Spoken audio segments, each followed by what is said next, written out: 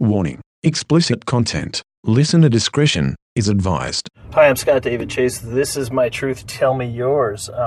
This is the first episode of this podcast that I've recorded in 2018. I don't know why I'm speaking so slow.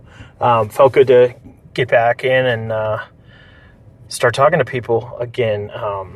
As always, well, not as always, but just like season 2, this podcast is sponsored by wearedapperties.com.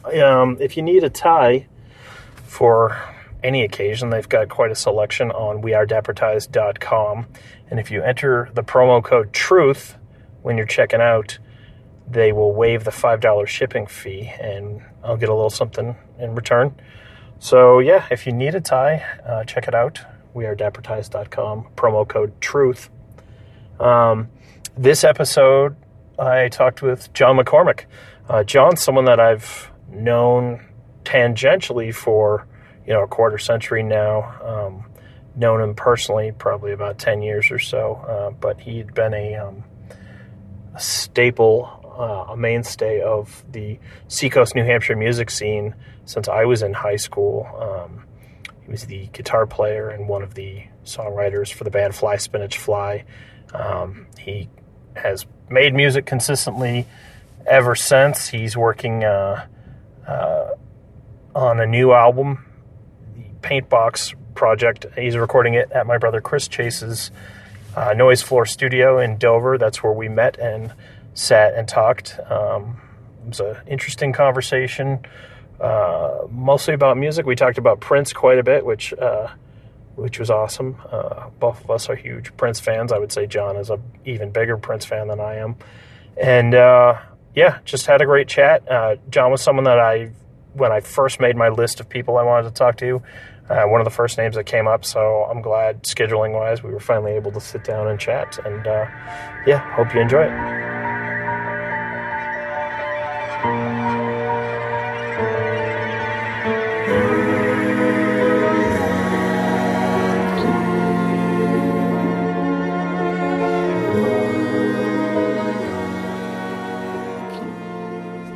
Last day of January. This is my first one of these for 2018, actually. Cool. As I was telling you about doing that trip, I did 23 of them, and then we put them all up at the same time. So it's kind of like, and we put them up at the beginning of the month. So I want to give it a little bit of time because that's a chunk of stuff. But I was also getting itchy to get down and talk to people again because I was doing it 2 or 3 at a clip a week before I left on the trip. And, when I started doing this, I made a list of, because I had in my head, what I thought was 30 or 40 people that I wanted to talk to just in the general area, going down to Boston and up to Portland and everywhere in between, of just artists, musicians, writers, actors, that creative people that I knew. Just for your own. Yeah, and people purposes. that I know very well, people that I know kind of tangentially, and so on and so forth. So I decided to sit down and write out a list so that I could, once I started going through, cross people off and whatnot, and I wrote it down, and I had the initial list was 177 people, and I was like, wow. Oh, shit. Holy smokes. So, that's a lot of people. Yeah, well, and it's, so I did. I don't think I even know that many people. Somebody else said that to me Never recently. mind wanting to interview them. Oh, because I do another podcast, and I was talking about it with the guy I co-hosted with the other day, and he's like, I can't even think of 177 people I hate, much less would want to talk to. Right. I was like, yeah, but it's funny. So but you were on the list of people that I wanted to talk to, and it's number 172. Yeah. No, I didn't. I didn't rank them in order. I've only had 2 people say no so far. Which one didn't surprise me at all. It was more a formality. Bill Clinton. Yes, he was like, I can't do it. Sorry, I can't. No. It was a guy that I've known for a long time who doesn't hates having his picture taken. Yeah. Is very and it was one of those things that I knew that if I didn't ask him, and then I asked someone else in the same line of work beforehand, it could potentially be like an ego thing. So it was just, I was like, and if he had said yes, I would have loved to have talked to him, but I also knew going forward, it probably would have. Well, it's funny you mentioned Bill Clinton, but I have a friend who works for a data security company, which is not a very sexy or exciting thing to talk about. But Right. they put together these conferences about data security and internet security, and one of the big speakers that they often get is Monica Lewinsky. Okay. And she builds herself as sort of like patient zero for internet shaming. Right. And I guess she gives like a really pretty interesting talk, which I would imagine it would be, after all these years, given the perspective. Because that's going back 25 years now. Yeah. God, that's crazy. Yeah. And she gets $50,000 a pop for these. Yeah. Well, it's funny because when you kind first of like, said, good, she should make some dough. Her life got ruined. oh yeah, and I mean, I can't. Like, I don't think with an incident like that you can go back to having a normal life, no matter what. No. You could be at the top of your field. What I mean, because I think she was an intern. Yeah, or something and even like if that. she changed her name, Even if she changed, people I mean, recognize her. she was all over the news, and I mean, it's interesting though because given our current climate, like I don't know if it would have necessarily had the negative impact on her life that it did then if it happened now. I mean, I guess you could argue she was kind of the first one to get explode on the internet because that just happened to be happening at the same time. right. But I don't know. I mean, now that stuff, it's such a regular occurrence. Like, I mean, anything happens and it's out there so quickly. You look at Paris Hilton, who, I mean, it's different, but it's on the same street of what happened. Her sex tape leaking, and that's basically why she has any sort of career. I mean, Right. I couldn't tell you for the life of me what Paris Hilton does, but Nothing. She was the first that I could Famous think for of, nothing. Of being famous for nothing. yeah, I knew who she For was being- like 5 years before I knew who the Kardashians were. Yeah, So, that was about the timeline. I think she Yeah. said that she created the blueprint for all of that. I think. yeah, it's crazy. Well, it's funny going back 25 years because that's like you've been making music. Like, I was in high school in 91. Mm-hmm. And that's around the time I started buying music on my own. So you've been making music basically the entire time that I've been a music consumer, which is Wow. I don't know if it It's feels something. good or old. Well, or both. I feel it's- good and old. well, it's so funny because like when I was in high school, so like 93, Yeah. 94, I was in a band, and you guys, Fly Smidge Fly, had been playing out for a while, and I just, and I said this to Mark when I talked to him that, I pictured, in my mind that you guys had been doing it for forever and were this like established, like these elder statesmen, but in Right. reality, you guys were like 3 or 4 years older than we were at the time. Well, yeah, and that was an age. It's funny because we're recording. Right? Yep. Yeah. So that was an age, even for me within the band, where there were like, now at this point in our lives, like a couple years difference doesn't really matter. right. But the difference between 16 and 21 18 or is- 16 and 21 is huge. Yeah. So like even within that band, there were Chris Hall, the bass player, and, Right. and Drew Webster. Like they were a couple years older. I mean, that band started like the summer between when I graduated high school and went to college. Yeah. So I wasn't even in college yet, and so those guys were a couple years older. They had their own apartments. Right. One of them was married. So it was like they were in a different world. I was living in my parents' house, just playing guitar in the basement. So it was like we were in different worlds. And Yeah. then Mark, when I met Mark, he was even a couple years younger. Right. So at that time, it's so compressed. Those small age differences make a big difference. Yeah, and your life experience changes so Totally, rapidly at yeah. that time. Totally. Well, it was funny. I remember, and this will date it. I was at Rock Bottom Records in the second location, which is it's either the bookstore or the Franklin Oyster House now. But I saw this cassette. It was the Minds of Minolta cassette, and I was Yep. like, "What is this?" That's Chris. Yeah, and it was Chris Hall, and somebody who was working there at the time was like, "Oh, that's the old guy from Fly Spinach Fly," The old guy, which yeah. he was probably 25 at the time or Right, something like that. right. But it's so funny. Well, it was a cool influence though, because those, they were like the older brothers that I've Right. never had, and they exposed me to, Parliament, Funkadelic, and Right. like a ton of stuff that I never probably would have been into. That, they dug pretty deep in Yeah. the music catalog, so it was cool. Which, funny enough, is that band, Fly Spanish Fly, sort of became known as like this heavy riff rock band, but we really started out with like as a funk band. I mean, we Right. just wanted to play like James Brown funk as fast as we could, and Parliament type stuff, Right. you know, which is strangely enough what I'm getting back to now Yeah. with this new record that I'm doing with your brother.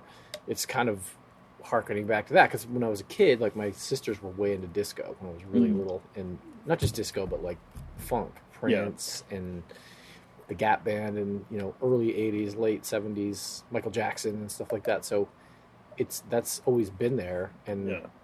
you know, I just got so into playing big heavy riff rock guitar for so long, and it was kind of like that ran its course a little bit. Yeah. I mean, I can do it, I still do it, but now I'm kind of digging back to that early love of that stuff, you know. Well, it's interesting because you were probably the first rock guy that I was aware of, certainly locally. You know, because the internet didn't exist in the early '90s, or it was in its infant stages. So I wasn't, you know, nobody was going online to find out, like read articles about music. But I remember, I don't think it was even hearing you. I think it was reading something where you were talking about Prince being a huge influence, and I was like, oh, I didn't know that people who were like into rock like were allowed to. Right. You know, I didn't like Yeah. my only experience with any sort of mixing of the paints at that point was Faith No More, Sure. and they were considered sort of like a wacky Outlier. Yeah, and you well, know, it's funny, man. The '90s, you know, Fly Spanish Fly wouldn't have existed any other time. right, The '90s was a time when it was a good thing to mix all that stuff. Right. I mean, you had look at like the Red Hot Chili Peppers, and you know, it got to a point where it was like, let's throw everything in the pot. You know, funk, punk, ska, right, metal, right, core. You know, what else can you throw into the soup? You know, yeah. But that was good. That was encouraged at Yeah. that time. Then it kind of, I don't know if there was like a backlash or it just changed. But then I think Limp Bizkit was like it the maxed out. third generation of people like, Yeah. all right, enough of this horse shit. Yeah, well, and I remember with Fly being, you know, we were sort of talking to some managers and record Right. labels in New York City, and them kind of saying like, "Oh yeah, this, you know, rap and heavy guitar, metal, like rap and metal, that's never going to work." Right. You know, so the band breaks up, and then 2 years later, all that stuff happens. Right. Not that I necessarily wanted to be Limp Bizkit, but we could have certainly ridden that wave, because I think we were at the cusp of it. Sure. Yeah, Yeah. I mean, Rage Against the Machine was Yeah, pretty Rage. much a new band at that point. We played a gig in New Jersey, and this dude came up to us at a gas station and handed us a VHS tape, and it was Rage Against the Machine. I'd never heard of them before. Yeah. And it was just the video for Killing in the Name of. Mm. Just that on a VHS tape, and like he was just part White of their, label video yeah, cassette. yeah, it was like just part of their street team or whatever. He was Huh. like, "You guys look cool," or you could see that we were in a band, we had, Right. you know. So he just You gave get us the that. word out. Yeah, I mean, genius. You know, Yeah. it's grassroots. So when did like what was the time frame for Fly existing? Geez, I mean, like 89 or 90, I think Yeah. the band formed, or early 90. I met Chris Hall, bass player. He and Drew were in this band called Super Fudge Chunk, named after the ice cream. And Yeah. Bill Exidius and I, who we went to high school together. Bill Okay. and I and Dan McGarry grew up together, went to high school together. And we used to go see that band at UNH. We used to go see shows. And we Yeah. were like, wow, if I ever was going to start a band, that's pretty much exactly what I would want it to be. Yeah. So then a week later, they broke up. We bumped into one of their friends, connected with Chris. Chris came over to my house. We instantly wrote like 3 or 4 tunes. Yeah. And I want to say that was like the summer of 1990. And then it existed through sometime in 96. I think Okay. it just kind of petered out. I mean, our last show was pretty disappointing because, like a lot of bands, you know, it just sort of fizzled rather than... There wasn't a defining, okay, now it's over. It just sort of like, yeah, eventually. Yeah. Yeah. Somewhere I found I think it was a bootleg or something. Someone played me recently, and it was either our last show or we were talking about the last show. Yeah. I think it was the Elvis Room, and we were talking about how we were playing at the Bull and Beer House in Plymouth in 2 weeks, and that was going to be our last show. So it was like this last minute decision, you know, like let's just hang it up. I remember. I mean, I saw you guys at the Elvis Room a couple times, and those were insane gigs. Yeah, those were great. That was the first and possibly the only time I ever saw anyone have their feet hit the ceiling of from crowd surfing. Yeah. I mean, because for those listening who are not from the Seacoast or from that time period, the Elvis Room, it was one of the only places to play around here. Yeah, it was. I mean, you could do the press room, but that really was jazz was Right. more there. Did you guys ever play the press room? I don't know if we ever did. We played the Stone Church. We played the Elvis Room, and there were I always can't some picture you guys random. like getting that whole band on that tiny No. stage upstairs at the press No, room. but we did play places that were smaller than that. Yeah, Then there was like random places like Club Excalibur, Right. which then became Spin, or maybe it was the other way around. right. And Decadence in Dover, or Yeah. the Dungeon, or whatever it was called. They were just kind of random places, and I saw you came and guys went. at the Ioka Hmm. once. Yeah, that was with the Bruisers, I think. Yeah, yep. Yep. Because it was the. It might have. I don't think it was his first show, but it was the first time I had seen. It was Chris Bear playing. with Yeah, you yeah, guys? yeah. Yeah. Yep. But I think that was the last time I saw you. And you guys just put out the Poor Man's Picasso and the Classical Fear Conditioning. Were those the only? Well, we had a first album that was only ever on cassette. Okay. And we did a couple pressings of cassette, and we've, over the years, we've talked about putting it out digitally, and I think I'll just throw it up on a website at some Yeah. point. I mean, it's well past its freshness date, but Right. enough people have asked over the years that, and I do have it digitally. Yeah. I don't know. Every time I've talked to the guys about like, hey, we should release this on a disc or something, like, it just, I don't know. Everybody chimes in. It's like, well, I want the artwork to be like this, and I want it to be like, and then it's like, you know what? Never mind. Right. Right. And because It's not a tension thing, but it's just sort of like, it's just so many cooks in the kitchen. yeah. I'm like, I'm just gonna throw it up on the thing. Yeah.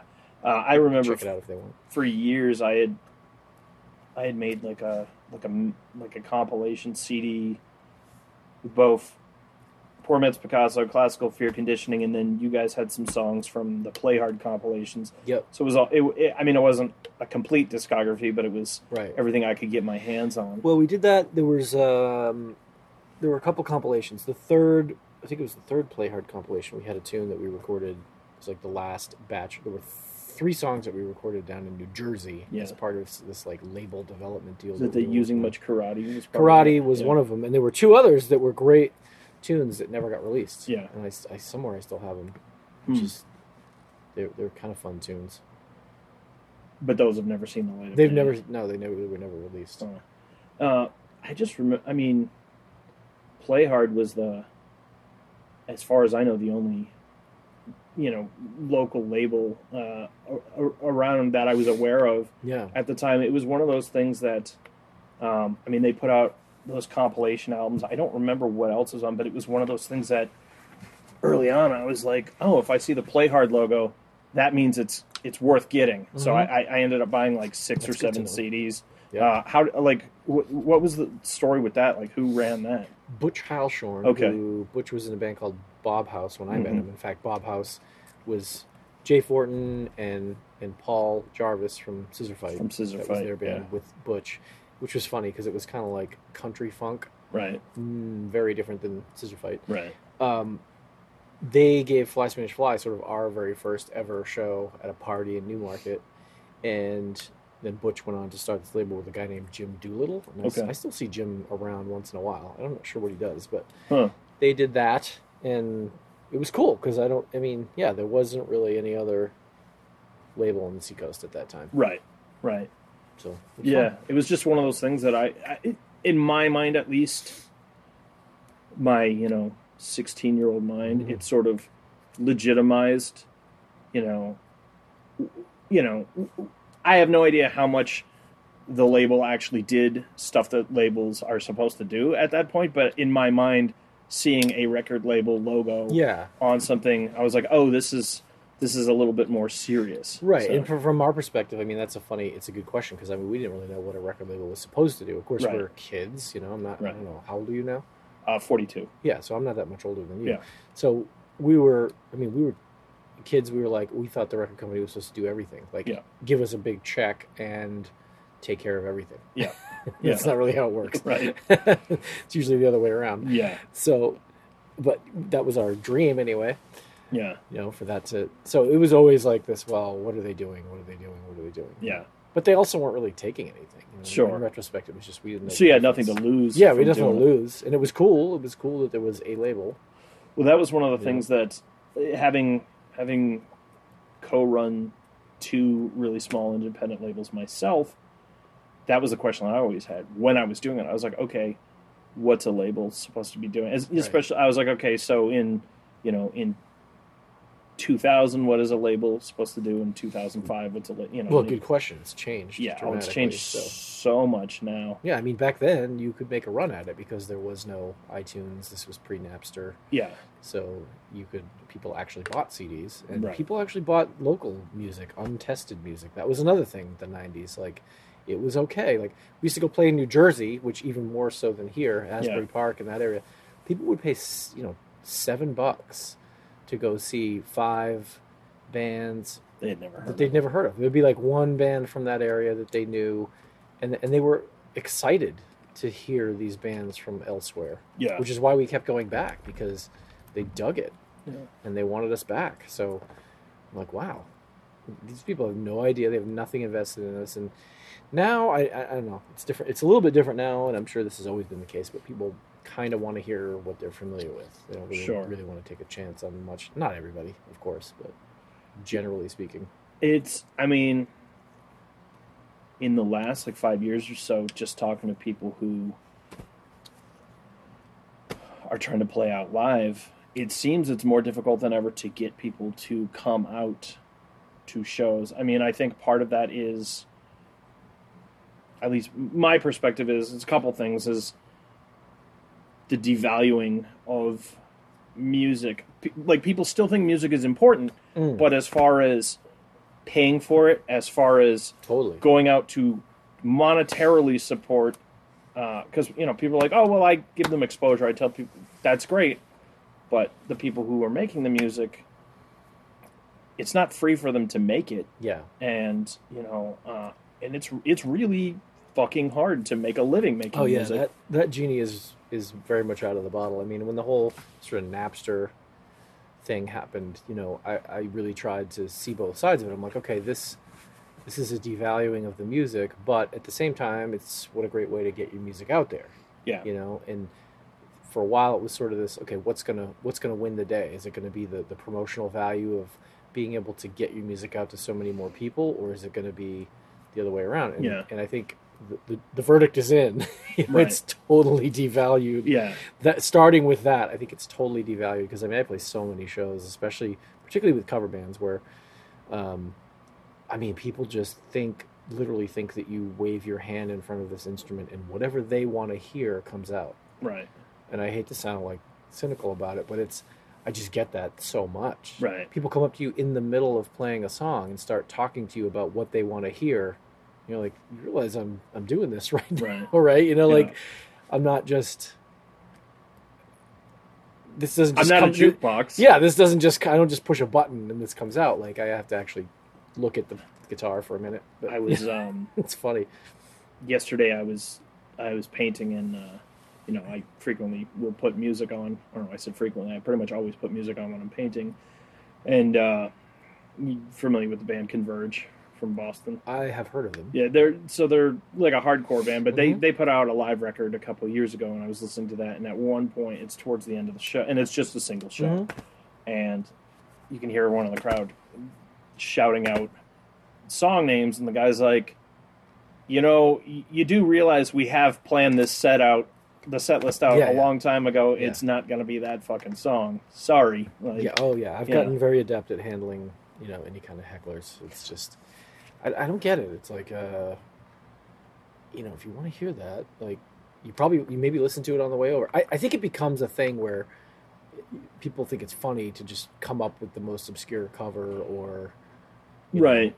I don't know what it is, but there's a lot of people that was in this band Camarijuana, as you're aware, which was an '80s hair metal cover band, and we were dressed head to toe as wigs and Right. pleather pants, and I mean, we're doing the '80s metal, hair metal thing, and like this dude came up and said, "You guys do Mustang Sally?" And I'm like, "No, we don't really do Not that." exactly that style. I mean, we had just finished a 45-minute set of like Guns N' Roses, Motley Crue, Right. the Scorpions, and he wanted Mustang Sally. And I'm like, "No, we don't do that."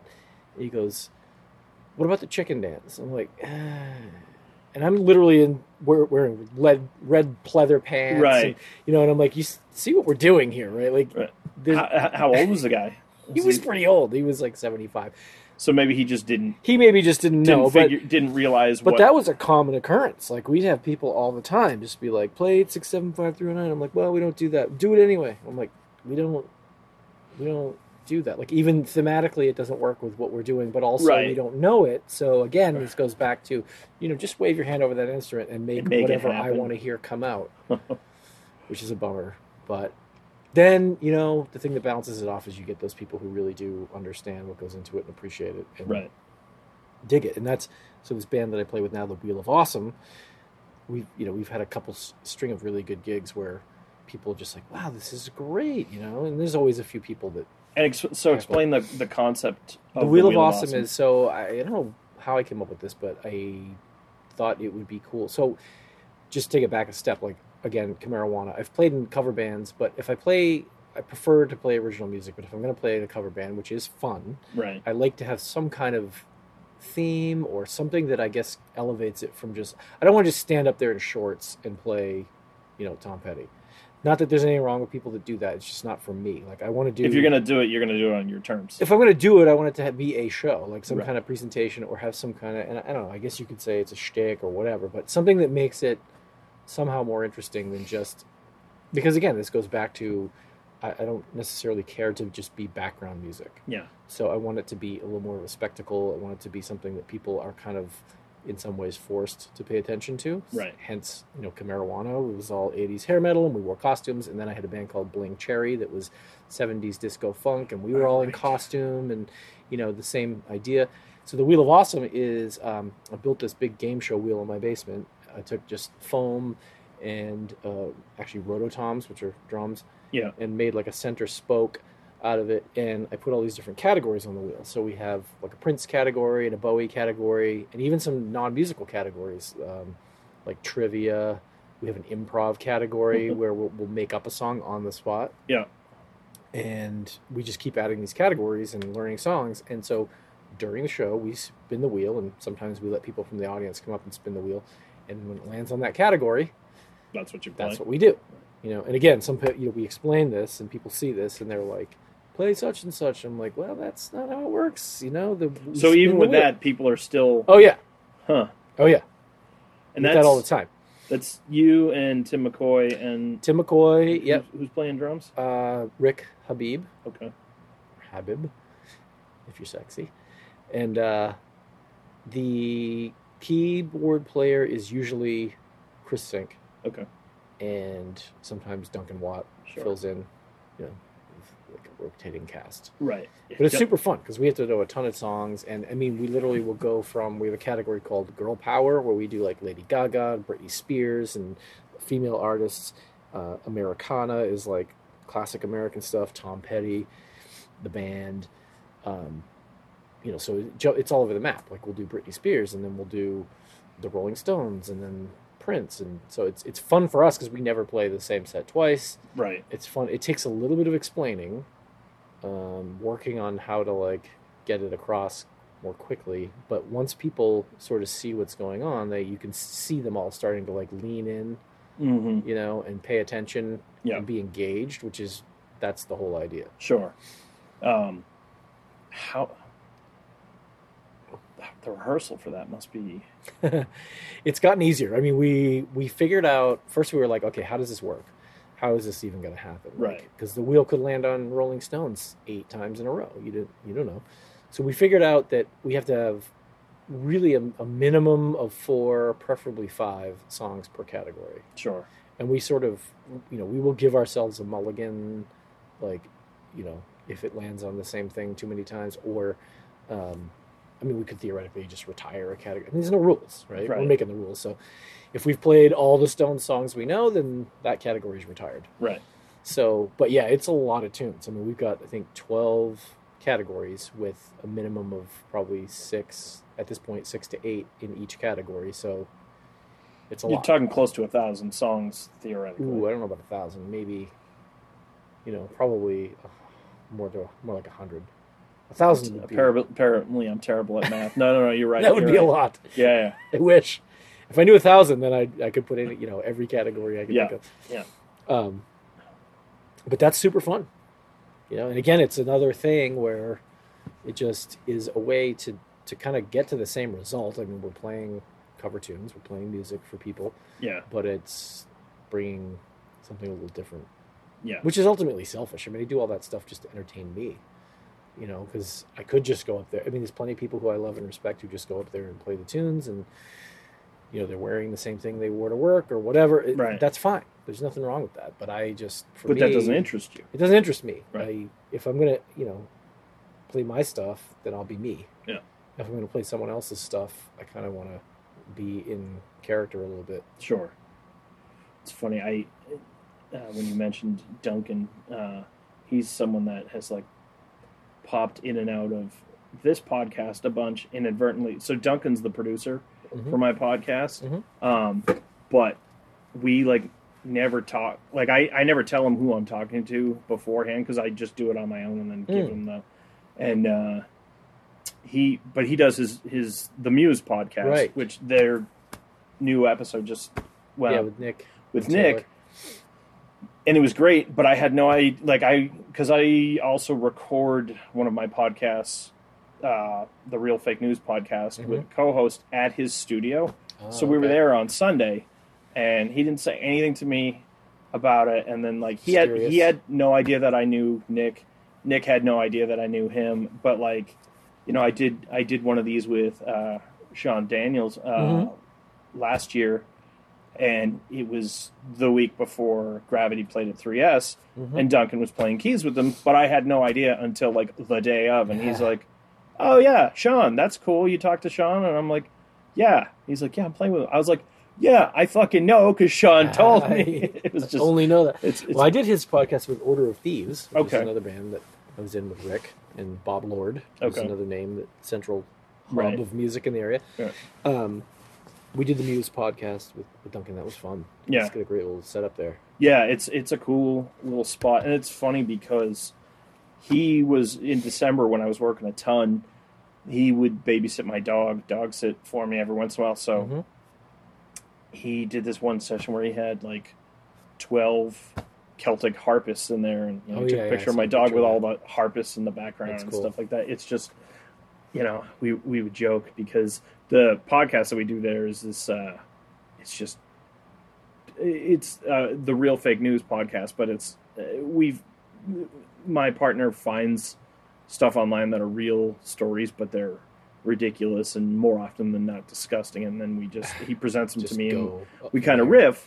It's sophomoric right. dude humor. So I was just like, he's having all these conversations and sessions with these seasoned musicians and whatnot, and then we just come in and do the dick and fart show on. But that's great. it's fun. So that was, you said Order of Thieves was on? Yes. So Order of Thieves was is a band theoretically that it's myself and Rick Habib, who plays with me in the Wheel of Awesome, and also on this new project, Paintbox. The one that you're recording the record for right now. Yes, exactly. And that band, it was sort of I guess a mishmash of, the best way I could describe it would be if you're familiar with a band called Starch that I was in years ago, post Fly Spinach Fly. It's like a mixture of that plus Dreadnought, because Rick and Bob are both in Dreadnought and have been for 25 years. So them being the rhythm section, there's definitely got that element to it. But then more of the melodic, heavier guitar than Dreadnought, and I guess more melodic vocals. Who does the vocals in that? Primarily was me. Yeah. Some Rick, and a lot of harmonizing between Rick and I, which really enjoy.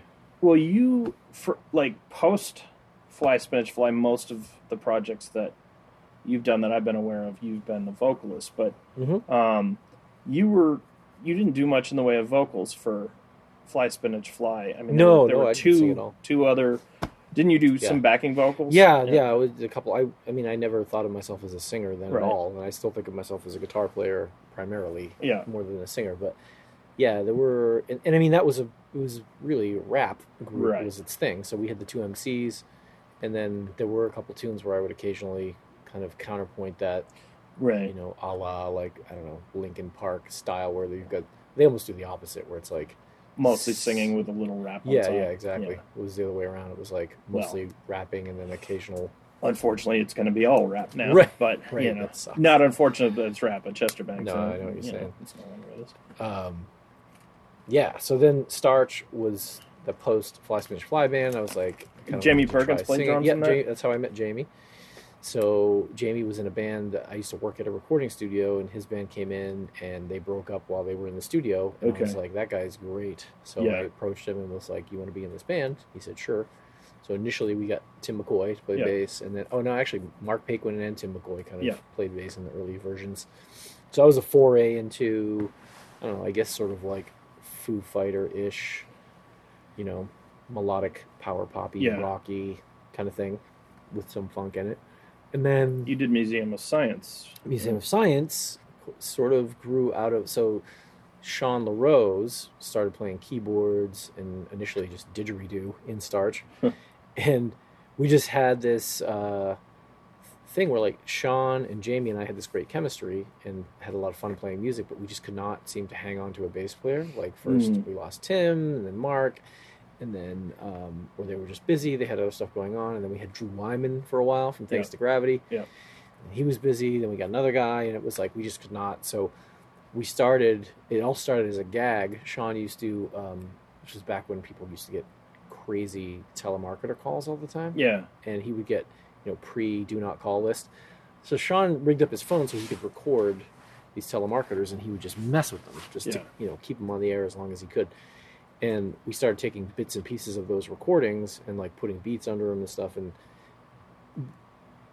doing something. I started experimenting with guitar that sounded more like a bass because we had no bass player. So it kind of grew out of not having a bass player. We're like, how could we do Was something? it baritone guitar or just? No, I doing would different- play through an octave pedal. Okay. So the octave pedal drops with a Boss octave pedal. You can drop the guitar tone 1 octave or 2 octaves. Yeah.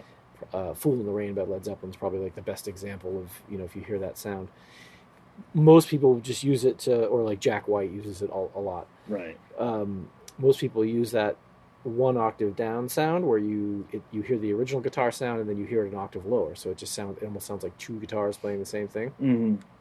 But you can also set it. I would turn the 1 octave off and I would turn the 2nd octave all the way up and then mix in just a little bit of the signal, and it gets this crazy, almost sounds like a synth bass thing, but it's on guitar Yeah. because it's dropped down like 2 octaves from where you're actually Right. playing, and it just, we're like, wow, we don't need a bass player, so Yeah. that solves that problem.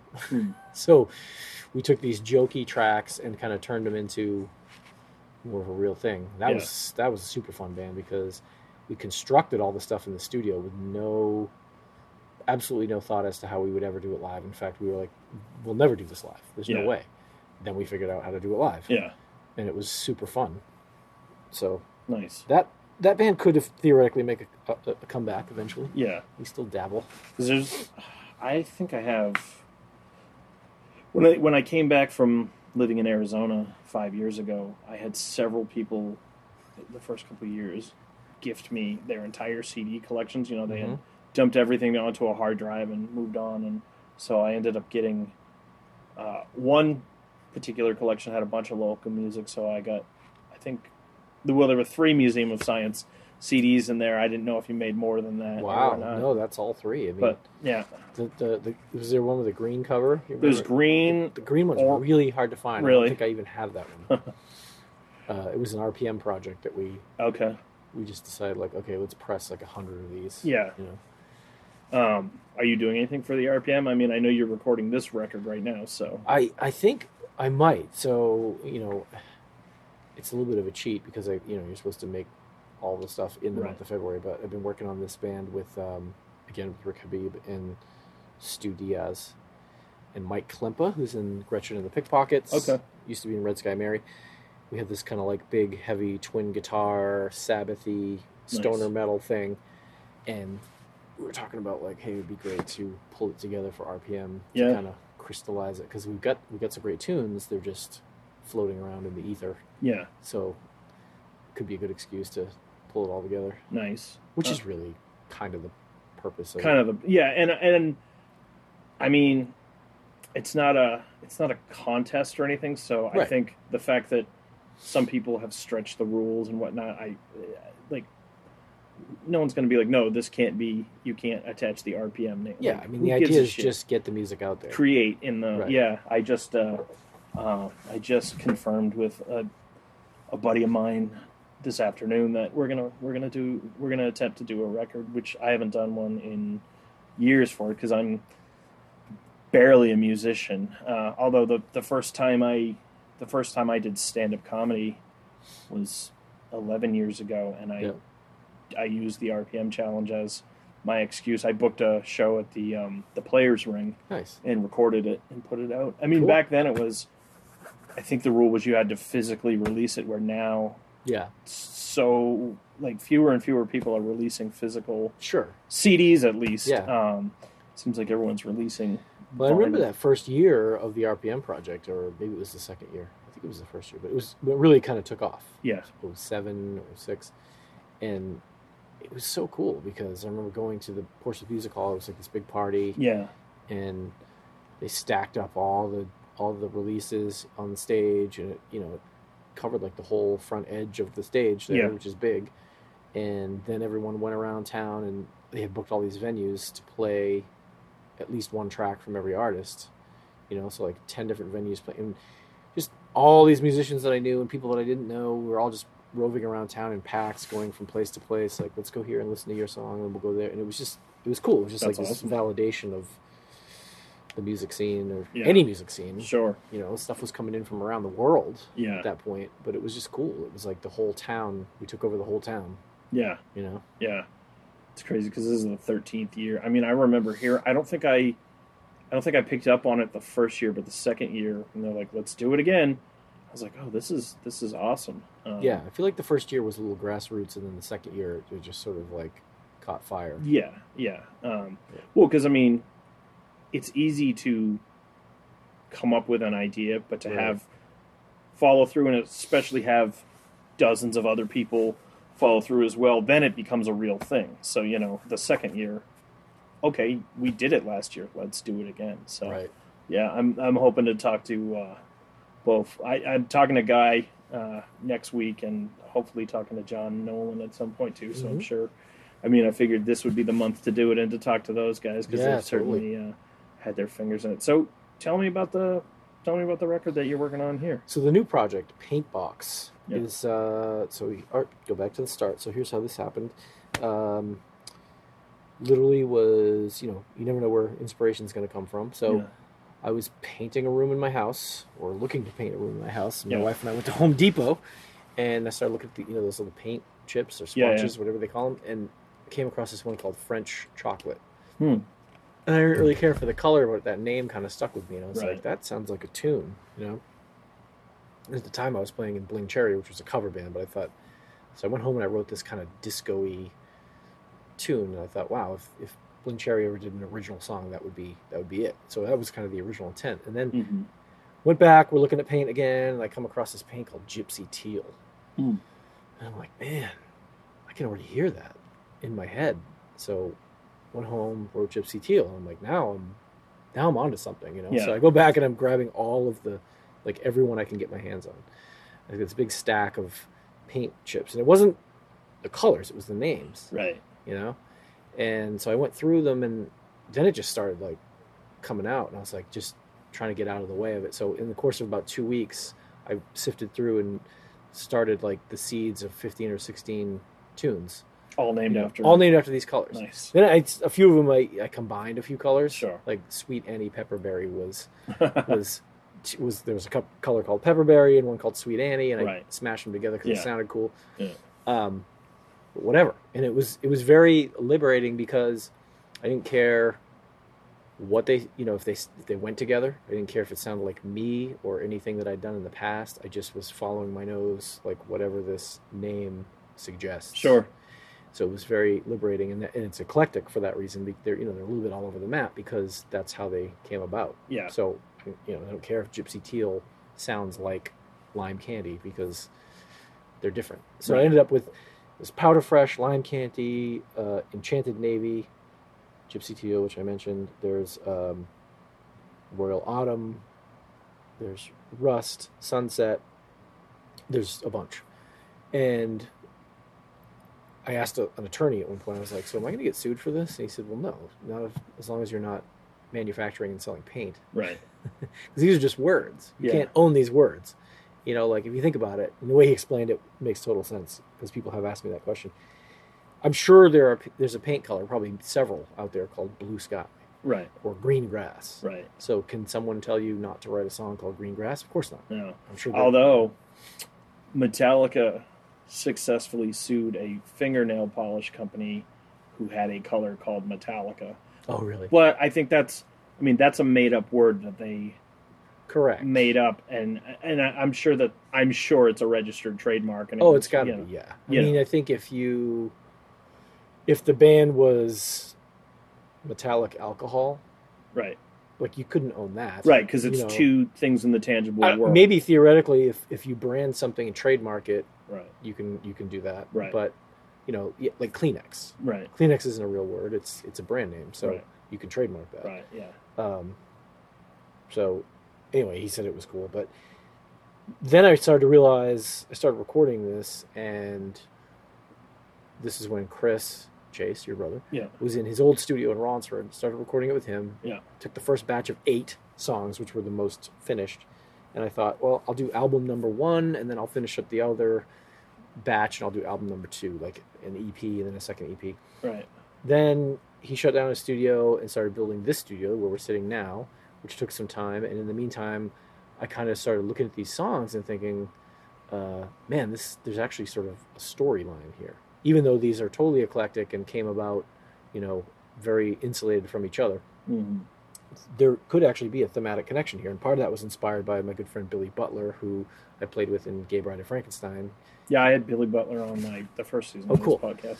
Yeah, so I was in his show, Gay Bride of Frankenstein, then he did the show called Bitter Pill, which Yep. was great, which was similar. It was like just a collection of his songs, but thematically sort of strung together. You guys did the Nashua We incarnation. did, yeah, I was in Bitter Pill in Nashua. Yeah. And I started to see this arc of a story and then filling in the blanks between these songs. And like it was a little bit of, okay, there is a storyline here between them lyrically, but also I can shape some of the songs to fit the story because they're not done yet. So there could theoretically be, there's definitely going to be an album. I decided to smash them all together and just do one big album Sure. rather than 2. And then ideally there could be some kind of either stage show or visual video element or something telling this story. Some sort of presentation other than just a band playing the songs. Yeah. Yeah. Yeah, and it all kind of, it was funny how, it paralleled the original inspiration, because once I started looking at these songs, it's like, oh yeah, that one goes here, and that one goes here, and that one goes there, and that fills in the gap in the story there. So it's ultimately, the story is sort of based on this woman, Sweet Annie, hence the song Sweet Annie Pepperberry. Right. And she is an artist, and it kind of raises these questions. She's a painter, a visual artist, and it kind of brings up these questions of like, what do you do during your life, and what do you leave behind, and what do you create? Do you share it with people? Do you not? Yeah. And how life kind of gets in the way, because in the story, she, her dream is to be a painter, but things just get in the way, and she's not encouraged, and she's, never, her art doesn't see the light of day Yeah. until she's quite old. And so there's also this element of like, well, it's never too late. Even if you're old and you don't have to be young. You don't have to be Ariana Grande, Right. to like be a valid artist or Sure. whatever. So there's that element of that too. Like at the end of the show, in her, I don't want to spill the beans, but like Sure. she gives, she finally comes out into the light, so to Yeah. speak. So it's kind of the story of her life, but at the same time, the subtext is those bigger questions of like, what do we do and what do we leave behind and what do we create, Right. told through these songs, which are all inspired by paint colors. Yeah. So it's a lot to tie together thematically, but I kind of got it mapped out in my head. Do you have? Are you singing all the songs, or do you have other people singing as well? I am singing all the songs. I do have some people guesting, Yeah. and some of the stuff that I've done, I may go back and have people either sing over it or replace it, just to bring in some different vocal textures. Sure. But I guess it's the first sort of solo album I've ever done. Will you release it under the Paintbox name or under John McCormick? So that's a question I'm sort of Yeah. struggling with right now. I don't know, because I was talking about maybe doing some live shows just to kind of get the stuff, because we've never really played the stuff live outside Sure. of a studio. So I don't know if I would bill it. I kind of like John McCormick Presents Paintbox, or John McCormick's Paintbox, or John McCormick and the so-and-so, like Sure. present. I like the whole present thing because it just reminds me of like when I was a kid, there was that show, The Midnight Special. I don't Yep. remember that, but Yep. it's like Burt Sugarman presents Well, The Midnight Special. as we were talking and kind of going through the different bands that you were playing in, it just dawned on me that, like, I brought up the whole thing about you making music pretty much consistently for the last 25 years that I've been aware of, but I was thinking about it, and I was like, I don't think he's done anything under his own name, even though for most of the projects that I'm aware of, you were Yeah. one of, if not the creative driving force in the band, where, there's a lot of bands, a lot of musicians who have been around this area for a while who eventually, Yeah. Tim McCoy, he plays with Watts, and he's played with a bunch of other people, but he also has Tim McCoy and the Paper Cuts, Right. and, John Nolan did a solo record, Andy Happel has done Yeah. some, so, and I was like, oh, John has Well, I've always liked that idea of being part of a band, and it's true. I have been, usually am on one of the main writers right. in the band, but this is the first time, I think partly because of the way the project came about. It was so intensely personal. It was just me. Like I was Yeah. playing drums, bass, guitar, whatever on these demos that I was making. So it was all me, and I actually didn't even bring anyone in until I got to a point where I was like, I need a drummer. I need somebody. So I asked Rick Yeah. to come in, and Rick has really been my co-pilot, from the get-go. He's the first guy I brought in, and he's perfect for that because he's such an amazing drummer, but he's a musician more than a drummer. Like he Yeah. listens, he can play. If you ever heard Dreadnought or Order of Thieves, I mean, he can play the most insane, 13/8, Yeah. ridiculous, progressive, totally down the rabbit hole, progressive rock shit. Or he's perfectly happy to just tap out a Ringo Starr, like Right. I'll just play the tom, right? Right. If that's what it needs. If that's what it needs, Which there's in no itself ego about it. Sounds like this project, it's all over the map, that your rhythmic needs. Yeah, totally. Yeah. So he's the perfect guy for it. Jamie Perkins plays on a couple. Yeah. And we'll see where it goes. Then I brought in like Nick Fineff played on some bass, and a couple different bass players. A couple Are different you the keyboard only players. guitar player on it? I am. Okay. Yep. Yeah. Not well. I guess only because I brought in people to try and do the stuff that I can't do. Yeah. And there's not that I'm the world's greatest guitar player, but there's nothing that I've written that I can't do. Sure. Well, and I mean, are there any projects that you've worked in where it's been a 2-guitar band? I've been in a few where there was just sort of a rhythm guitar player. Yeah. Part of, and to me, it's not an ego thing. I just think that sometimes one guitar is too much. Yeah. And for I'm sure. saying that as a guitar player. Yeah. So like when I see 2-guitar bands, if it's not really designed where the 2 guitars are playing interesting parts, it gets really muddy really fast Yeah. to me, especially live. So that's why this thing with Stu that I'm doing will be really interesting because we've built it from the ground up to be a twin guitar. We're either intentionally playing different parts that go together, Yeah. or you know what I mean? Yeah. It isn't the traditional like you play rhythm, I'll play lead. It's Right. It's more weaving Each in playing and different parts. Yeah, Yeah. it was. I mean, I remember when I was a kid, reading like Circus magazine and stuff. The lead guitarist was always the one who got all the glory in it. But press. early on, listening to stuff, I realized that like a lot of times the rhythm guitar player was the sort of the guy. A lot of times, kind of playing the meat of the song. Totally, yeah. And I was like, oh man, that like one of my favorite rhythm guitarists of all time, Scott Ian from Anthrax. Yeah. He's been on like a ton of those VH1 shows, and he says he gets people recognize he's the most recognizable guy in the band, but everyone who doesn't listen to the band thinks he's the singer, and he's like, Yeah. no, I'm the guitar player. They're Right. like, oh, you're the lead guitarist? He's like, no, I don't play the solos. I'm just the guy Just playing the guy the chugging away, yeah. But I mean, writing the songs. And then that's huge. Yeah, you don't realize when you're younger, because I agree, I had the same, yeah, whether it was like the Scorpions, it was always Rudolf Schenker Yeah. was like the guy writing the tunes, and he never played a solo, right, and never got the glory. yeah, Or who was another one was Keith Richards is a perfect example. I mean, yeah. A lot of people think Keith Richards is the lead guitarist, but nope. and he does on a few songs, but rarely. I mean, Yeah. stuff wouldn't exist without him. Right. Yeah. Yeah. I mean, God, Johnny Ramone, one of the greatest rhythm guitarists Right. of all time. I mean, Yeah, the list goes on. I mean, Black Crowes, Yeah. Chris Robinson wrote most of those tunes, never played a solo. yeah. They always Yeah. had some guy to blow the lead guitar. Oh, you mean Rich Robinson? Rich? Yeah, yeah. Sorry, Rich. Yeah. Yeah. Although he's I told this to someone on the road, but so he's got his band, the Magpie Salute now, Mhm. which is like him and a bunch of Black Crowes alumni. Mm-hmm. And then Chris Robinson played at the Music Hall maybe 3 or 4 months Yep. ago. And this was like one of the few times I've intentionally been a dick, but I think I love the Black Crowes, but Chris Robinson, I think personally, is kind of an asshole. Yeah, And it seems pretty erratic. yeah, and they're like the Black Crowes, like the two brothers don't talk to each Right. other.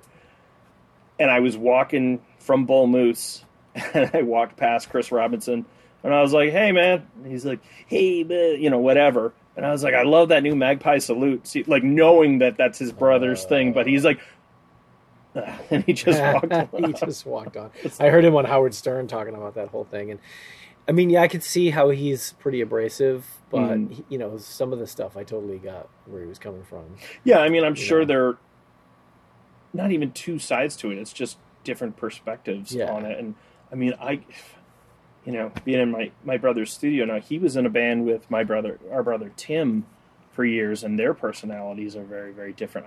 I can't imagine being in a band for decades with Yeah, a sibling. yeah, Yeah, it doesn't always work out. I mean, I get along. Oasis and Yeah, well, they're getting the back Kinks. together now. The Kinks. Yeah. Are Oasis getting back together? I heard that they were, Huh. but I don't know. Maybe that was a rumor. I heard around the holidays they got together and patched things up. But Interesting, because you never know. yeah, I mean, I'd like that, but there's been so much, hubbub between the two of them in the Yeah. in the ensuing years. Which I'm sure has gotten played up to some degree because it's, Sure. it's good I mean, press. it sells magazines and it's Right. it's clickbait. I know nothing about the is it Avett or Avett brothers. Avett Brothers, yeah. Yeah, but there was some documentary on last night, and I recorded it. I haven't watched it yet, but because I was like, I don't know anything about these guys, but I hear their name, so I figured A friend of mine, they named their kid is 4 or 5 now, and they gave him the first name Avett because it was her favorite band. And I remember when I was making fun of her, and I was like, yeah, in 20 years when that band doesn't exist anymore, although I think that band actually has some legs to it, but yeah, I was like, if you want to give a kid, name him after an amazing musician that people are going to know, I was like, give your kid the first name Danzig. right, But exactly. she didn't. Yeah, She chose her own idea. So yeah. I would have agreed with you right up until that video where he got decked by the fan. yeah, I some friends of mine went out to LA for their show, the Misfits reunion show, and it's funny, the people that I know who are musicians who have an understanding of what it's like to put on a show had a very different impression of the show than the people who are just music fans and didn't know anything about it, because the people who are music fans had a great time. And 3 or 4 people independent of each other, they're like, yeah, he was singing to a tape. It was, Oh, really? because I guess he was really sick, and when he was talking in between songs, he could barely talk, and then just he would- belting out the Yeah. yeah. So and I was Yeah, like, it's a man, little suspicious. What You can always a tell. disappointing thing. I But know. well, and then I guess That's so weird. And the Misfits too, of all things. of all things, yeah. And this is, I I worked at the casino ballroom for years doing Yeah. security, and the Beach Boys did this thing as part of their show where they would call out, they would do an a cappella before they went into a song. They're like, hey, we want to show you something. And then like all of them would, sing. It was like part of like Help Me Rhonda or something Yeah. before the song. And they're like, yeah, NSYNC's got nothing on us, blah, blah, blah, blah, blah. Well, they had played 2 nights back to back, and I was there early the second night, and the sound guys, checking levels and whatnot. And that thing popped up. There's no, and I was like, no one's on stage. oh, did you record the show last night? He's like, no. And I was like, Shit's all pre-recorded. I was like, what was that? He's like, dude, it's the tape that they sing to. And I was like, do they actually sing over it, or is it just they're just lip syncing? He didn't get into it because it was Yeah. basically like, oh, you've peeked behind the Cat's curtain a out of little the bit. I bag, can't, I Yeah, couldn't. they're terrible for that. There was I don't know if you saw that video that went around recently. They were on the Today Show or something, and they're 1,000 years old. Right.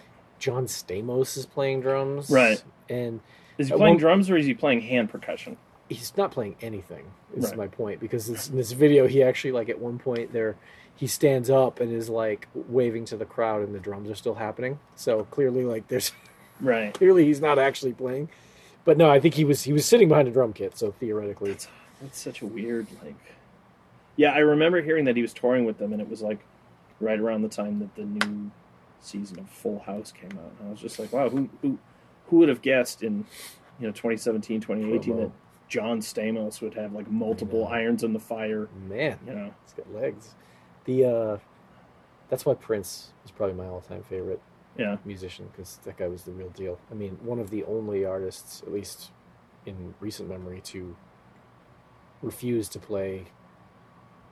lip sync at the Yeah. Super Bowl. Yeah. I mean, that famous performance of him, it was 07 or whatever, Super Bowl, is unbelievable. Yeah. You know? Did you ever get to see him live? I did. I saw him like 3 times. I saw him him. on Saturday Night Live. You saw him at Saturday Night We Live? went. Yeah, we got tickets to see. He was on SNL. It was the last time he was on, and we actually went to the rehearsal. So SNL, they do a run through of the show before Right. the show that airs, and obviously it's not on the air, but it's cool because the band gets like a couple extra minutes to jam. The show's longer because they have like 3 or 4 skits that they're trying out, and then they make a last minute decision about Which what one to cut? Right. So it's more like a 2-hour show, and it was great. It was amazing. I mean, he just walked in and I almost pooped my pants. I was like, oh my god, it's Prince. What time frame was that? Like what era for him? That was maybe 3 to 4 years ago. 4 years ago. So it was around the time of his one of his last records. Yeah, it was Third Eye Girl was the band. It was like, Okay. Oh, I remember. Yeah, Yeah. I did remember seeing and that album actually is pretty good. Like there's, Is it the Spectrum Electrum record?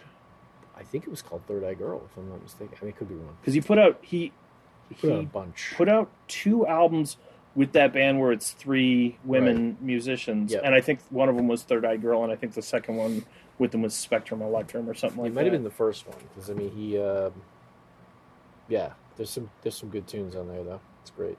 He's one of those guys that even his albums that aren't like really well known in the the popular Yeah, there's amazing stuff on it. I mean, like, I talk to people about Prince a lot, and obviously there's the big records, Purple Rain, 1999, and stuff like that. But I'm a huge fan of the Gold Experience. Sure. It's such a great record. I mean, even like Emancipation, which was a little bit bloated with 3 hours. There's still 3121 and yeah. there's the Black Album and Crystal Ball, and his albums got less consistent.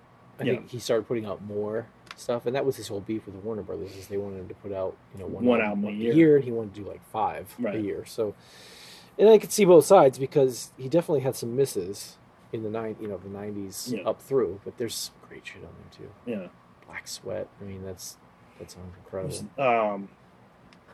Come is a great record that I don't think had any like promotion Nope. at all. I have that album. I love that album, and that just kind of snuck out there, and because he had changed his name to the Symbol, Yep. and then, but that one came out under the name Prince, but it was like, it had like his birth year and then the year that it came out. It was like almost like, and all of the photos of him were around the gates to a cemetery too. Right. So it was very kind of cryptic. Yeah, it was very cryptic. But I remember that album. That's a great album. That whole first song comes like 12 minutes. Yeah, 15 yeah, minutes. yeah, And, yeah.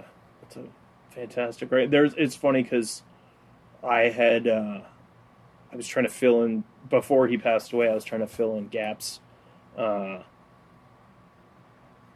in my collection of stuff, because he also released a ton of stuff that you could only get online, Right. and it was even pre-internet ordering, where you could call up the Yeah. like the 1-900 New Funk and order Yeah. through that, and Yeah. looking through the discography, and I was like, trying to find some of this stuff secondhand online is like, It's tough. a couple $100. I remember going to New York and, pre-internet or early internet, and there were those record stores that would have just crazy bootlegs. Yeah. And the Prince section would be like, Yeah.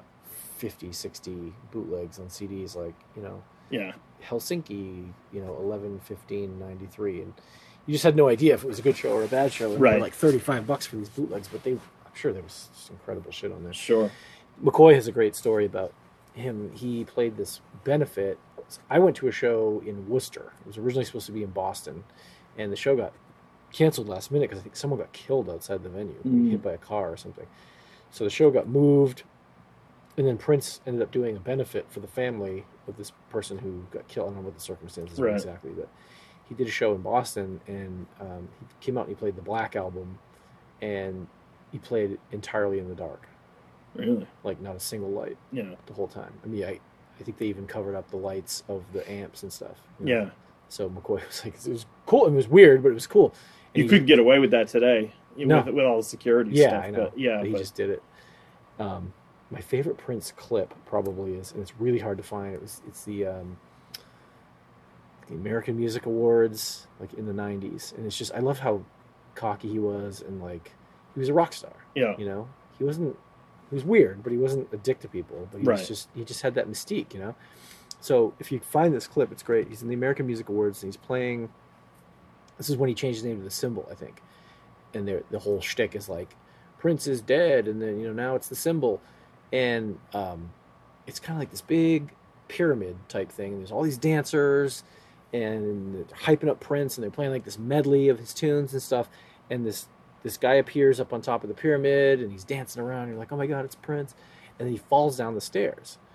And you're like, holy shit, Prince just fell down the stairs. Like, it looked completely real. right. What you don't realize is that among all these dancers down in the front, they had like dragged him out under a black tarp or sheet. Right. And like, so the dancers part, they ripped this sheet off of him, and he just pops up out of like a reverse split. And it's just like, fooled you motherfuckers, like, Yeah, here I am. yeah. It's just so great. Wow. And it's just one of these moments where, and he's got that smirk like, yep, Yep. you thought I fell down the stairs, but Yeah. I would never fall down the stairs. That's It's so great. Yeah, it's really hard to find his stuff online. Yeah. As soon as it gets put up, it gets taken down because his estate's, very Less so now, because I don't think anyone's really policing that. well. I find Ever there's more since stuff they out there. put his stuff on the digital service, because it wasn't available until I want to say like 12 months ago or something. Yeah. It wasn't available digitally, and then he had been working on it before he passed away, and then it like got finalized or whatnot. But because I remember the only clip that you could find like legally right after he died, because everyone kept posting it, was him doing "While My Guitar Gently Weeps" Right. with Danny Harrison, Yeah. which was great, but it's a cover song, Yeah. But it was great for people who were only like casually aware of him, that didn't really know what an amazing guitar player Right. he was. Right. And it's funny, I had so many people, like, we just played a show at Southern New Hampshire University with the Wheel of Awesome, and this like 18-year-old kid was doing sound for us, and Prince came up, and he was just like, people don't realize what a great guitar player he was. I was like, good for you. Yeah. Like, that's become a thing now. I think it's been repeated enough that people are paying attention. Because it's true for so long. Like no one realized. I mean, even when I was young, I used to see these Prince videos, and I assumed it was Des Dickerson or whoever else in the band was playing all those leads because it's like, no way. I mean, this guy's just the singer. He's just. Right. Then you look at the album. I remember looking at 1999. My sister had that record, and it said, all songs produced, recorded, arranged, and performed by Prince, except, and then it had an asterisk, and they were like, rhythm guitar on Computer Blue by Wendy Melvoin. Castanets. Guitar solo on Little Red Corvette by Des Dickerson. Right. And those were just the exceptions. He did everything else. Right. I didn't realize until later that that's how he worked. He just did everything. Just did everything from the ground on up. Yeah. I always wondered about that because, I noticed that on Michael Jackson records before, where it's like, all instruments by Michael Jackson. I'm like, I can't picture that. I mean, I've never seen a picture of Michael Jackson playing guitar. I mean, I'm sure he can do something passable on it. But whenever there was a song that had a guitar lead, he would get Eddie Van Halen or Slash to come do a guest thing on there. I mean, and also most of Michael Jackson's stuff is not exceptionally guitar heavy. Beat It. And, Well, most of the Thriller album. I mean, maybe he wrote the stuff, right? But, a lot of the Thriller album is actually the dudes from Toto. Yeah. Some of it. Yeah, the Porcaro brothers, certainly. Beat It is, Yeah. All that rhythm guitar stuff is, what's his name? It's escaping me now. Lukather? Yes, yeah, Steve Lukather. Yeah. Except the guitar solo, of course. It's funny, I had like a Prince realization last week.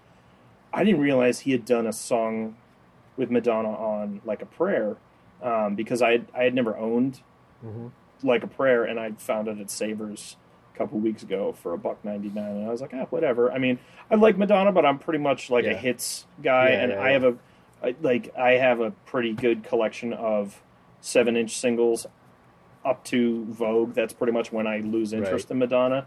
And Prince produced and co-wrote the song, but he doesn't have it, like, there's no credit of him performing on the song. It's clearly him singing and probably playing guitar. I'm sure it was a a legality thing with labels at that point. He would do that stuff. I mean, he plays on Stevie Nicks told a great story when he died of Stand Back. Yeah. That song, Stand Back, Stand Back.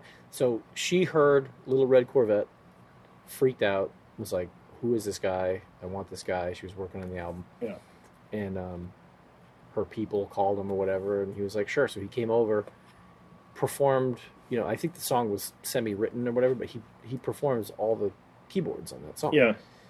And she said it was classic Prince, where like he breezed in, like sat down, like banged this thing out in like an hour, just did exactly what they, changed the arrangement around, basically made the song what it was. And she's like, I turned around to thank him, and he was gone. So he's not credited. Right. He just did it. Yeah. It was cool. That's crazy. Going back to Camarijuana days. So,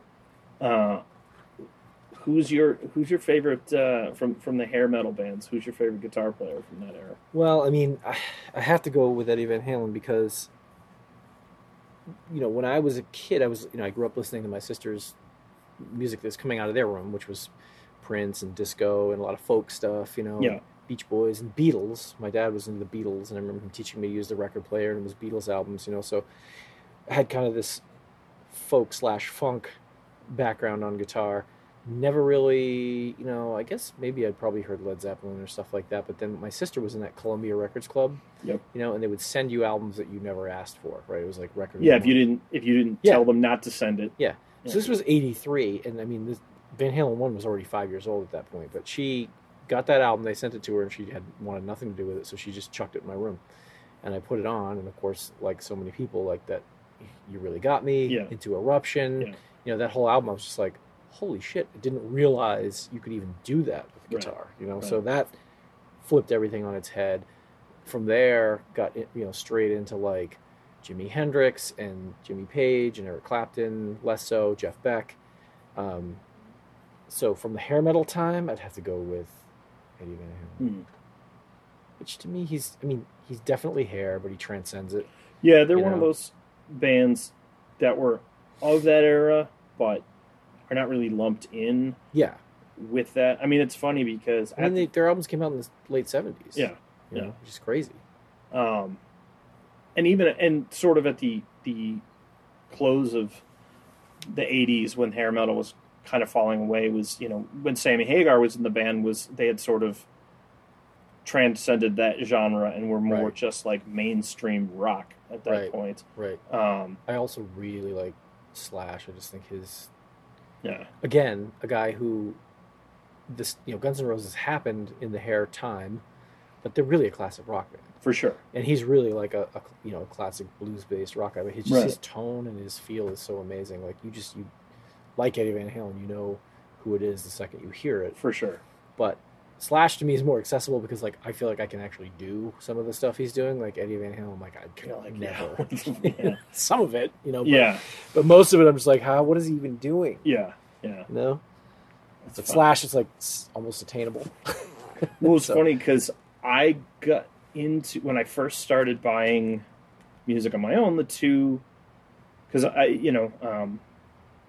knowing Chris, I'm sure you know a little bit of our family's history, but I was raised religious, so we weren't allowed to listen to secular music growing up, and so I had 2 tapes that I had stashed in our garage, which was Def Leppard's Hysteria and Appetite for Destruction, and every Saturday when I mowed the lawn, I would put one of the 2 of them in because we had a big yard, and it would take almost an hour to do the whole yard, so I could listen to the whole album. But then guilty pleasure, right? Yeah, but then 91, 92 happened, and the whole grunge thing happened, and then it wasn't cool to like any of those bands for a while. And it's funny because I've gone through a couple different periods where I've like revisited some of that, because that's the first stuff that I was listening to that was popular at the time was the hair metal bands, and some of them I'll listen to them now and I'm like, oh, these guys actually are decent musicians, and some I'm like, oh, these guys are horrible musicians. Yeah. You quickly, looking back, you can separate the cheese. Yeah. I mean, Poison is not the same as like a lot of the Scorpions stuff is great. I mean, especially early Scorpions, like their late 70s or Priest. Yeah. Some of their late 70s, early 80s stuff is like legit. Yeah. Hard rock. It's hard rock. It's not metal. Yeah. It's not like hair metal. For sure. I've been on a Rat kick lately. Yeah, Rat. Well, it's guilty pleasure too because I loved that stuff. Yeah. Well, and see, I got into them when Detonator came out, and they had. Do you know who Desmond Child is? Yeah. He's a professional songwriter, so he co-wrote 9 of the 11 songs on that album with them. Yeah, so it's very catchy, very mainstream. But that was my entry point. So then when I went back to the old ones, I'm like, these songs aren't as good. And then I was like, oh right, because they had somebody else writing the songs with them on that one. Yeah. It's funny, man. They, Rat was awesome. All those bands, I loved them at the time. It was the thing. Def Leppard, that was huge. I remember Ozzy. I mean, it's so hard now looking back. It's like Ozzy's such a joke now. Like after, he's just kind of a character of himself, but he was really mysterious and evil. For sure. I remember hearing Crazy Train for the first time. I was like in a friend's basement. Yeah, and I just remember feeling like my parents don't want me listening to this. Right. I don't know what this is, but I guarantee they don't want me hearing it. And therefore, it was awesome. Right. It was like, oh my God, this is so taboo and so it's just so gnarly sounding. Yeah. It was awesome. Yeah, it's interesting, the perspective, because Ozzy was certainly one of those artists. Iron Maiden was another band, not so much because I didn't their album covers. Just everything with Eddie. I was like, oh, these guys are maniacs, and it's funny because I listened, and they're like power metal more than anything else. Right. I mean, Bruce Dickinson just has those soaring vocals, and I'm like, Number of the Beast aside, like, they're not like a satanic band. I mean, they're borderline prog. They almost bridge that gap between like Rush and hair metal. Yeah, for sure. Yeah, for sure. Another Rush was huge. I mean, that was a huge one for me. Which again, I don't even think of them in the same sentence as hair metal. No, certainly not. That was big time for me. I was a big Rush fan. They're kind of like in a class of one, though. Sure. And it's funny because Rush was one of those bands I didn't get Rush until about 5 years ago. Like, I was aware of them, had heard them, and but beyond like Fly By Night, Tom Sawyer, and the classic rock radio hits. Didn't, and then it was actually Neil Peart's book, The Ghost Rider story, that somebody gave it to me, and I read it, and it's a great book, and and I was like, you know what, I need to kind of delve They're into. so cool. I was so into them, and they did a documentary a few years ago. The Limelight one. Yeah, the Gilded Cage, I think it was called, or what? Yeah, Limelight one. That was really good. And but they did one more recently, which I didn't. I just happened to catch the other night. I taped it, and it's called Time Stand Still, which is probably my least favorite Rush song. Yeah. But it's about them deciding that they're done. Yeah. And I got like emotional, Yeah. which says a lot because I'm like, wow, I really go back with this band, and, Yeah. and their fans are so into them. There's people that have been to 20 shows, 50 shows. One guy was 170 shows, so they're totally into it. And it was a tough call for them to not do it anymore. But Yeah. Neil Peart was the guy who was kind of like, I can't keep this up. Yeah, because I mean, they're all in their 60s now. Sure. You have to be in, for what he's doing, especially be in tip-top physical condition, Right. and it's a lot of work. He Plus, also- he's the lyricist for Right. the band. Yeah. And he punishes himself. Like he would ride motorcycle between gigs, which is, fine. That's his outlet. But his security guy would always go with him, and he was like, "Man, this guy, he'll do like a 9-hour ride and then go play the show. Right. It's got to be exhausting." Yeah, physically exhausting. Yeah. I can't even imagine that. What time are you guys? I don't know. Soonish. My phone was going off. I just Yeah, probably soon. 7, I think, is the deal. yeah. Well, we can wrap up. But Cool. a final question. So Yeah. what band have you? We were talking about. People have seen Rush a ton. What band have you seen the most, or what artist have you seen the most? Boy, I've seen Prince maybe 3 times. I've seen Rush about 3 times. That might be the biggest repeat. Yeah. Yeah. Oddly enough, ended up seeing A Perfect Circle like 3 times. Oh, really? Because I love Tool. I Yeah. only saw Tool once, and it seemed like I really was into Tool and wanted to see Tool, and The Perfect Circle was what was happening. Sure. Love that band too. Yeah. Seen them a few times. Yeah, I mean Tool's a band that I've seen the most. Yeah, Tool's amazing. Yeah.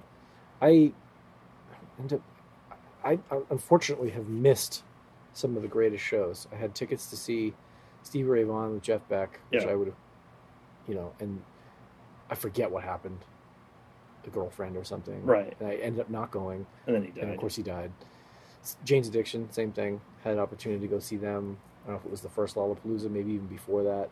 I forget what the hell happened, but didn't end up going. A couple other bands, Mr. Bungle. Yeah. Yeah. Missed opportunities. Yeah. So, I got to see. Who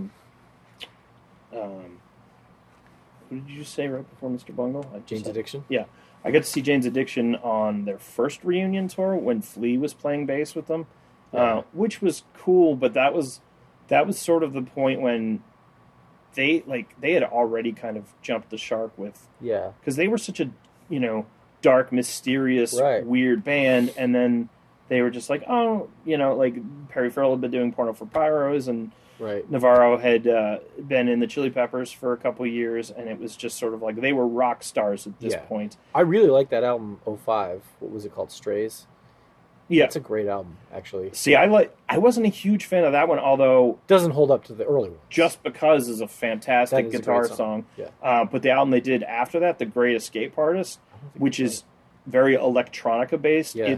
it's a phenomenal record. It just doesn't sound like Jane's Addiction, which is, Right. I think, why it didn't do well. But taken on its own merits, it's fantastic. And I was like, oh, cool, they're trying new things. But Yeah. I mean, Nothing Shocking and Ritual de lo Habitual are just So Billy Butler and I have talked about doing a Jane's Addiction show for years, and we actually got together and did like 2 practices. Yeah. I pulled in Greg Glasson on bass and Scott Kinnison, amazing drummer, and we nailed it. Like I'm like, this is amazing. And Yeah. then Billy had a show come up, and we got busy, and then it all imploded. But hopefully we'll get it back together because I'm it sure was you like get a ton of people perfect. to come. Yeah, I think that would be a great show. Yeah, I would say Navarro is probably my favorite guitar player He's of all up there. time. He's awesome.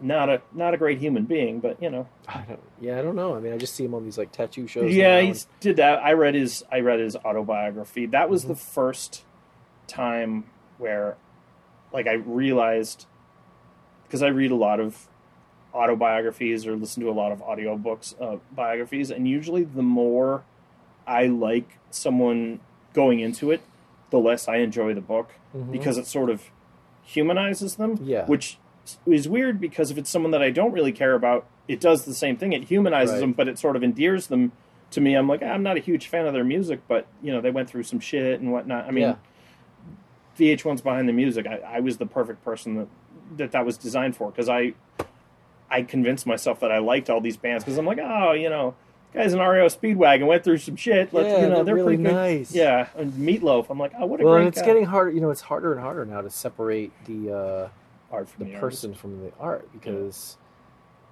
especially with the stuff that's going on with all these sexual assault allegations and stuff. Sure. It's like, okay, maybe this person's an asshole. They've done a lot of drugs or whatever. Yeah. You can still sort of like, well, that's their life. It doesn't really matter. That's who they are as a person. But when it comes to stuff like that, it gets harder to support someone who's just done terrible things to other people. Yeah. And it's a tough question, because it's like, okay, I don't know, Woody Allen, perfect example. This guy's done just despicable things, and he's a despicable person. So does that mean I can't like his movies? Right. Well, I don't want to support him. Yeah. But, it doesn't mean I don't like some of his movies. But Right. It's confusing. It's a tough call. I was talking about that very phenomenon a couple years ago. I went to a Goodwill and just happened to, I looked through the record bin, which usually they're in terrible condition, and it's, a lot of Jim Neighbors records, and that's about it. Usually not a whole lot of quality stuff. And I came across 6 or 7 1960s Bill Cosby LPs, hysterical albums that, we had some cassettes and stuff growing up, but example. Pristine. And I bought them, and then like a week later, all the allegations came out. Right. It's one of those things that I'm like, me being such a fan of the physical format of music, granted those aren't music, but like I can't bring myself to destroy them. I know, but I don't want them. Well, I think the answer is it's everybody's choice, but like, it's okay to have those, I guess. It's okay to like what he did. I wouldn't go out and buy another one. Sure. I wouldn't support him further.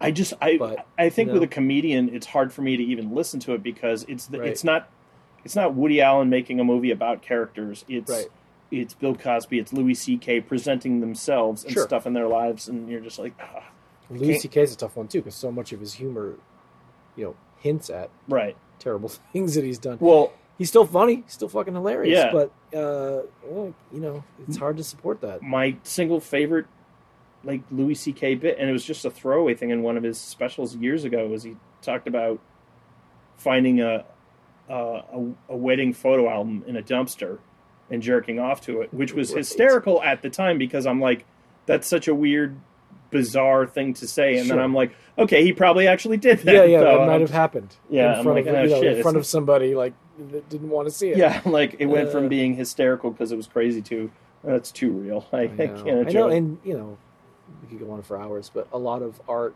has its roots in even characters have their roots in things that are real. Sure. Just like But yeah, that's another whole podcast for another time. For sure. So thanks, hey man, thanks for great. Thanks for chatting. Yeah, absolutely. Cool.